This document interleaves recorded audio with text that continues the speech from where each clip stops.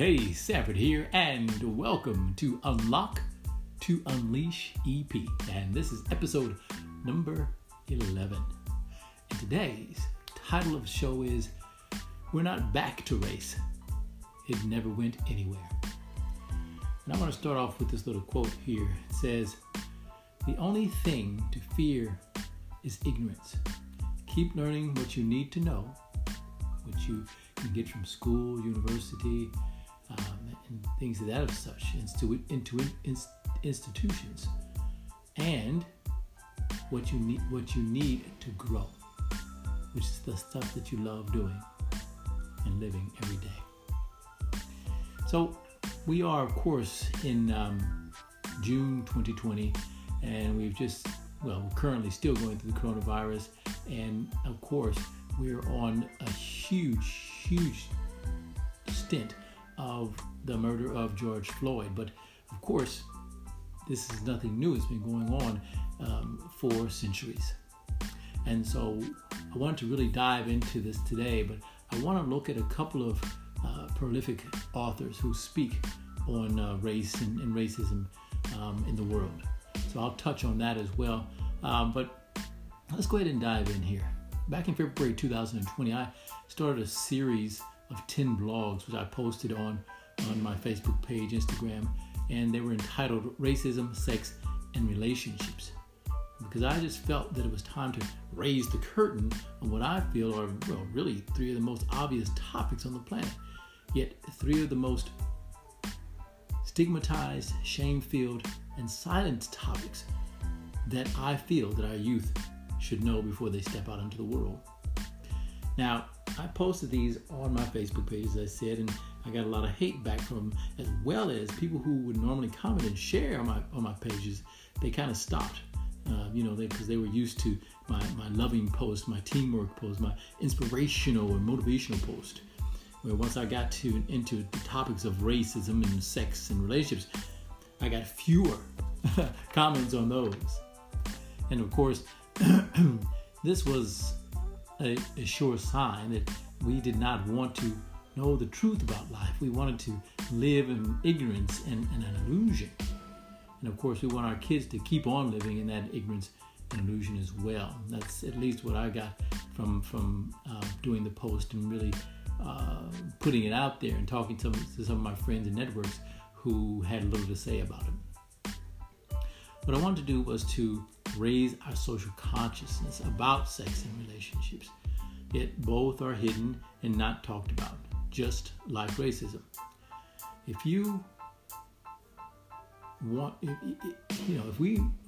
we admit our shame and our fear about sex, and that we are actually lost when it comes to relationships, we just might have to really look at it and look at ourselves, just like racism. And of course, the thing about racism is something that we should have addressed in 1444, when the first African slave ships were brought to Portugal, and in 1526, when African slave ships were brought to South Carolina by the Spanish. During the Jewish Holocaust, something else we should have talked about in 1930s and 1940s before it got out of hand. During the apartheid in Africa, during the white Australian policy in Australia, during Jim Crow and the new Jim Crow, the school-to-pipeline system in America. A white friend said to me once, she said, just because it's happening in America, I don't understand why, problems have to be here in Australia as well. We don't have to protest. Well, when World War II, the Vietnam War, and the war in Afghanistan was on, Australians fought with America. When the World Trade Towers were destroyed, the world grieved, mourned, and came on board, including Australia. When coronavirus hit and the world shut down, Australia shut down too. We want to follow and copy the best things from America: cars, houses, phones, medical advancements, the athletes, film, TV shows, fashion, even the fast food chains. And many Australians have been to America, and many more want to go back. But when it comes to pivotal, hard-hitting, and moral and social issues, now that's just an American problem.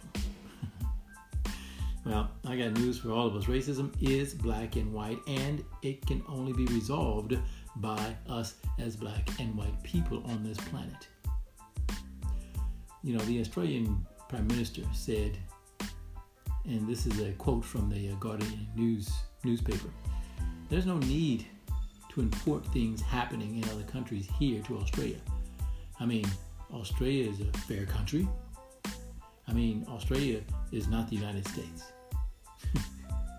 Well, obviously that was funny to me.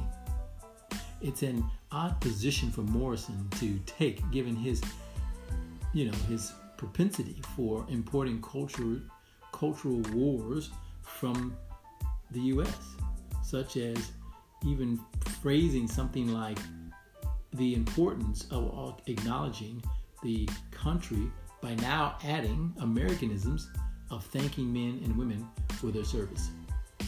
Before his speech, again, I quoted that from the Guardian. Australia has little to boast about, even by comparison with the U.S. Black Americans make up to 12% of the adult population, but 33% of the U.S. prison population. And in Australia, the ratio for indigenous black people is 3% of the population and 29% of the prison population.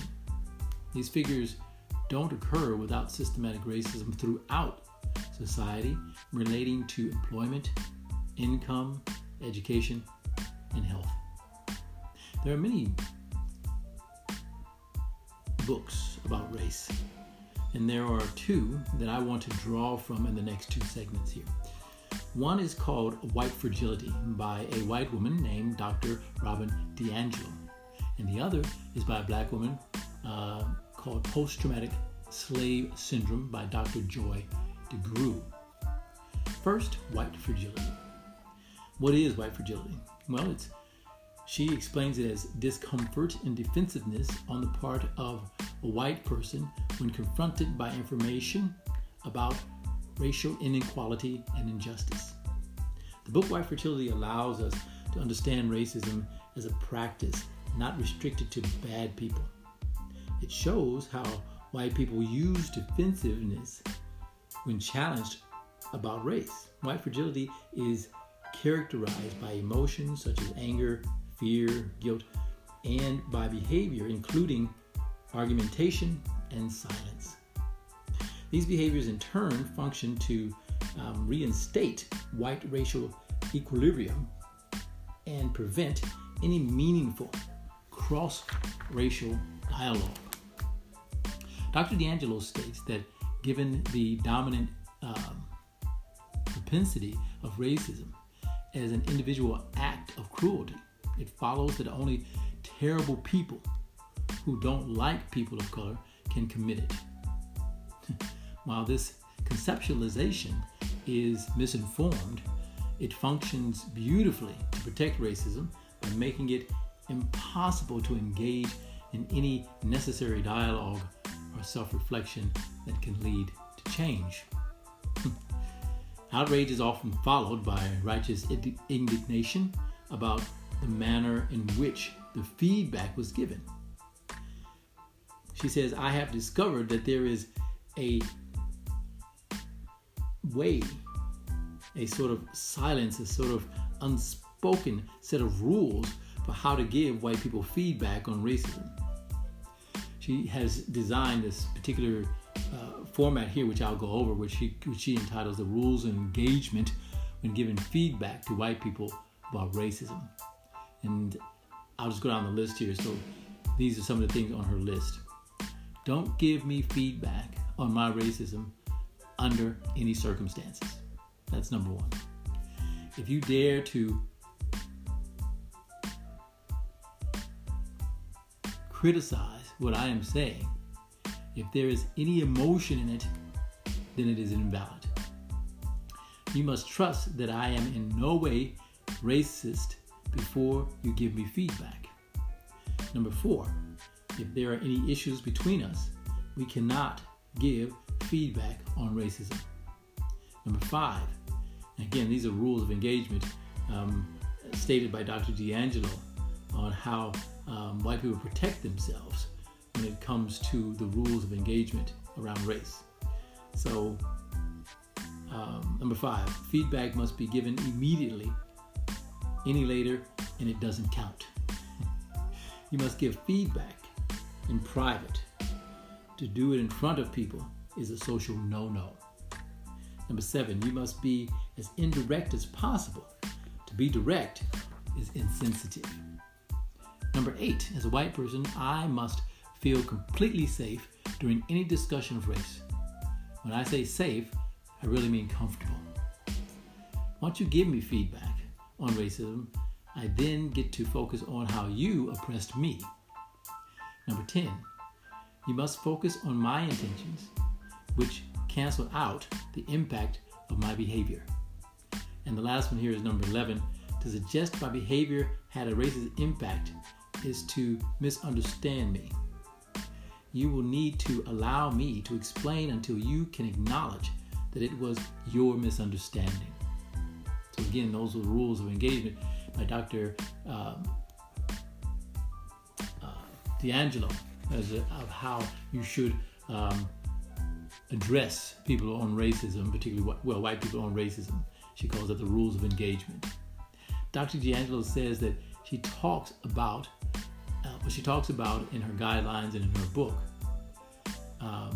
rest on the understanding that there is no face to save and the jig is up. I know that I have blind spots and unconscious investments in white superiority, she says. My investments are reinforced every day in the mainstream society. I did not set this system up, but it does unfairly benefit me, and I am responsible for interrupting it. I need to work hard to recognize it myself, but I cannot do it alone. And she just finishes up here. I'm just going to finish up here with this section that she says, this work can be revolutionary if we as white people will receive it, reflect, and work to change the behavior.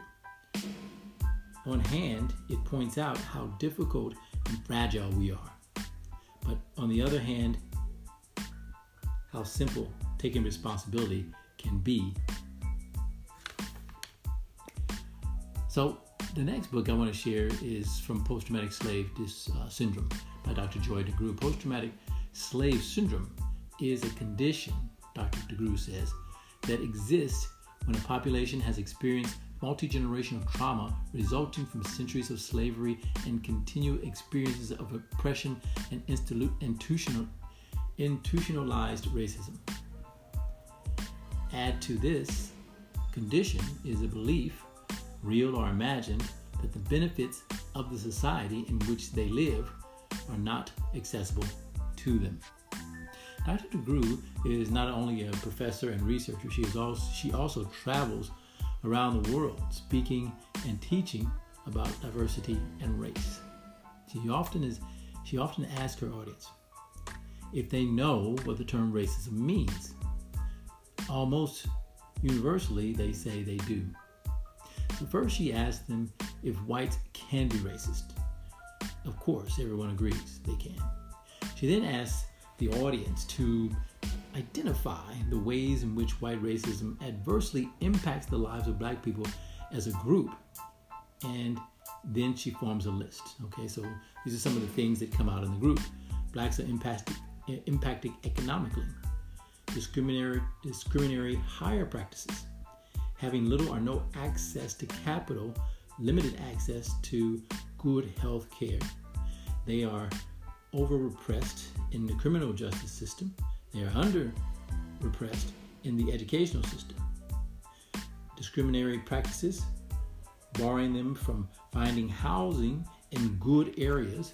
And of course, she says the list just goes on.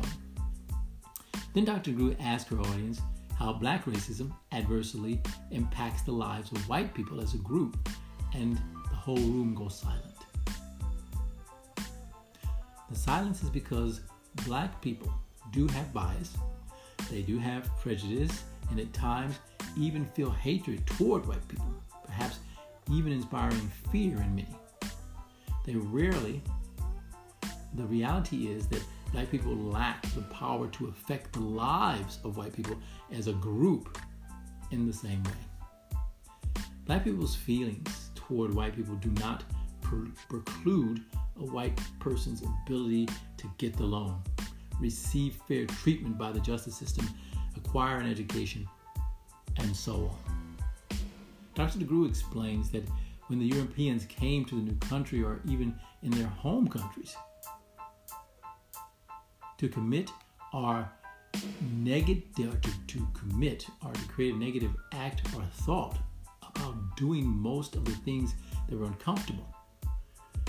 This makes, about doing the things that were uncomfortable, this discomfort is caused by the difference between the action and the belief about oneself.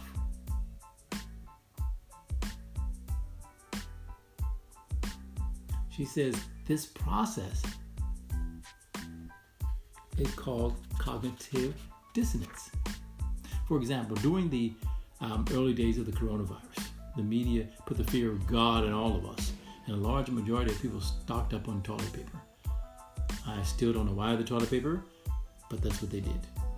And then there were those who would knock down, destroy, or kill their own grandmother or small child if they stood in their way of getting their fill of toilet paper. You saw the stories on the news, on TV, and perhaps in person.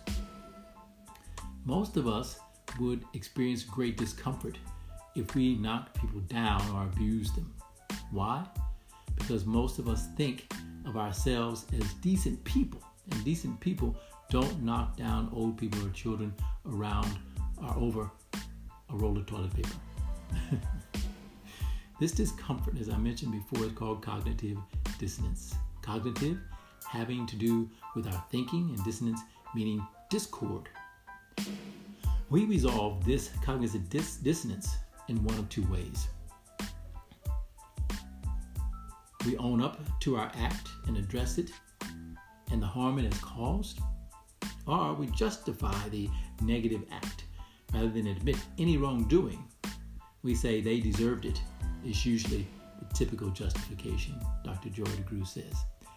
The action by the Europeans over the last 500 years, i.e. slavery, raping, killing, and their belief about themselves, i.e. we are good Christians, was so great, and the cognitive dissonance so painful that they were obligated to go to great lengths in order to survive their own horrific behavior.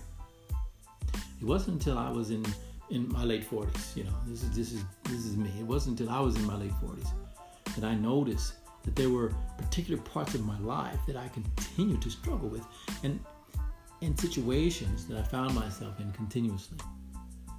I started thinking to myself, there has got to be a reason, why I'm struggling so much with money, for instance, and why I always came up short at the end of the month. There had to be a reason why I always felt relationships felt like traps. And there was a reason that I could never feel comfortable in intimate relationships. Another habit or feeling that I felt was that I could not trust white people, even though I was married to a white woman, have mixed children, and of course have plenty of white friends. It was just something that I couldn't shake. It wasn't until I started studying mental health, counseling, and psychology, and my own Black history that I learned about trauma, particularly PTSD, post-traumatic stress disorder. Now, what is post-traumatic stress disorder? Well, it's a mental condition that may occur after a traumatic event or after multiple traumatic events. It can happen after there has been an actual or a threat of serious injury, death, or sexual violence to ourselves or others. PTSD can also occur after repeated or extreme exposure to the details of a traumatic event. For example, being called a nigger day after day, or being threatened by a son and his father for dating their daughter. These were things that actually happened to me. Or being pulled over and brutalized by the police every single day. Now, that has not happened to me in that sense, but I have been pulled over many times. And of course, we as Black and brown people recognize that consistency. Before I started on my own personal journey in studying PTSD, I thought it was only something people had experienced in war, because you hear a lot of times people come back from war, they're either on medication or they can't really fit back into society, those sort of things. But I thought it was just something that they experienced. What I found out is that PTSD usually occurs when we are young, primarily. Almost all of us will have experience at least one traumatic event in our lives.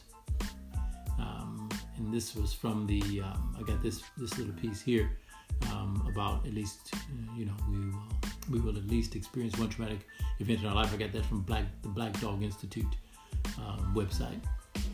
And it says some of those traumatic events could be sexual abuse, physical attack, being threatened with a gun, a knife, or a weapon. It could also be domestic violence or abuse, childhood physical or emotional abuse, a serious car accident, being held captive, torture, seeing someone killed or badly injured, etc. And of course, all these things happen when many Black people were in slavery and oppressed. And it's again, and we're talking here specifically about the Black and brown people of America and Australia, but it happens in any slavery. All right. And so just on that note, I want to recognize that sex trafficking and human trafficking today, there's over 21 million of us, 21 million to 45 million trapped in slavery today. And that's domestic servitude, forced labor, child labor, sex trafficking, bond labor, forced marriages. And so this is what slavery looks like a lot today. So we want to recognize that all of these traumas, the domestic violence, the physical, emotional child abuse, the being held captive, the torture, all of that causes post-traumatic stress disorder. What I also discovered is that PTSD can be passed down from parent to child, even from generation to generation. And this is called epigenetics. Epigenetics is a process led to individuals' differences in their appearance, their psychology, their cognition, and their behaviors. In other words, this is something that's passed down in those areas. Okay, to our children, you often hear people go, "Oh, you look just like your grandmother or your great-grandfather." My parents used to constantly say to me, and my grandmother would say to me, "You look like your uncle's son." And I never knew my uncle's son, but they said that I looked like him and I had a lot of his mannerisms. Okay, and he died like 20 years before I was born. Now there are parts of my professional and personal life that have been successful, and of course I had created some successful habits.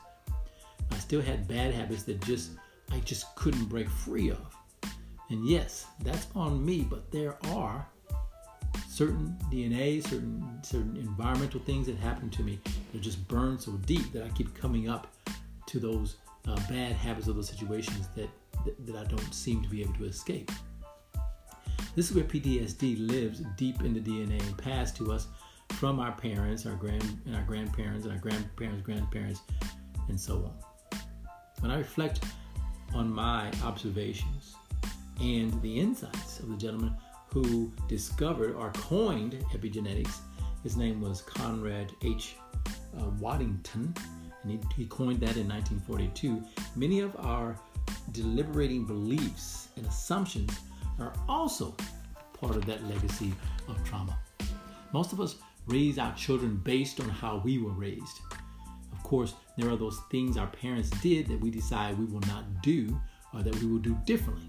But for the most part, Dr. DeGruy says parenting is part of the myriad of skills passed down generation to generation.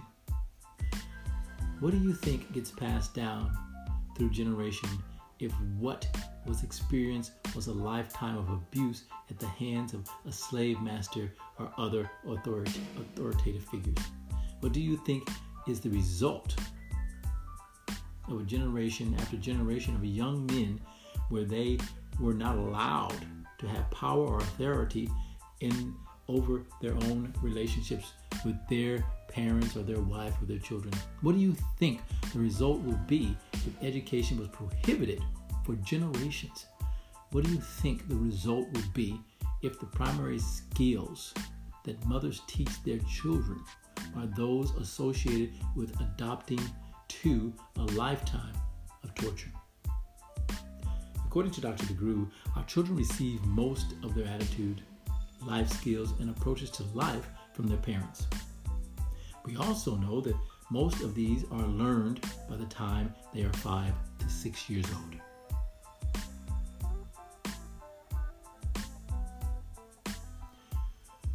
What training did children in bondage receive?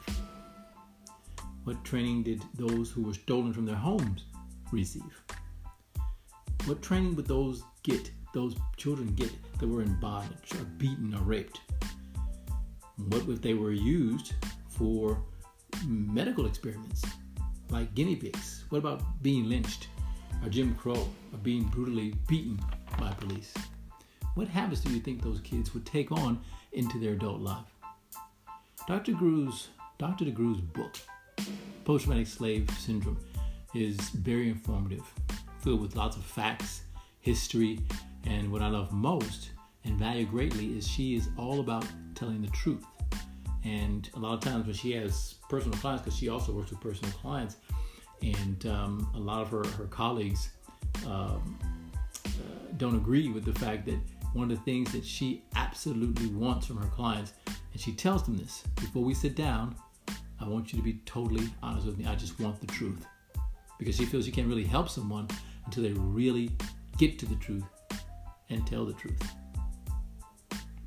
Dr. DeGruy says there is no single prescription for protecting people against racism, bigotry, ignorance, or hatred. There is no one shot against intolerance or fanaticism. However, it appears that educating people to understand that these things do exist and about the manner in which they are manifested can be helpful to those who come face to face with them. When our children, especially Black children, are raised and taught about family and culture, along with the reality of discrimination and racism, this gives them tools to work with emotionally and psychologically to filter racist assaults that come against them personally and against Black people as a group. Regrettably, we have to protect our children from doing what comes naturally to them, which is being curious about the world and the people in it, and trusting that they are safe and loved, says Dr. DeGruy. So folks, if you have not been telling your kids, your family, your friends that racism is real, then it's time to start your education and theirs.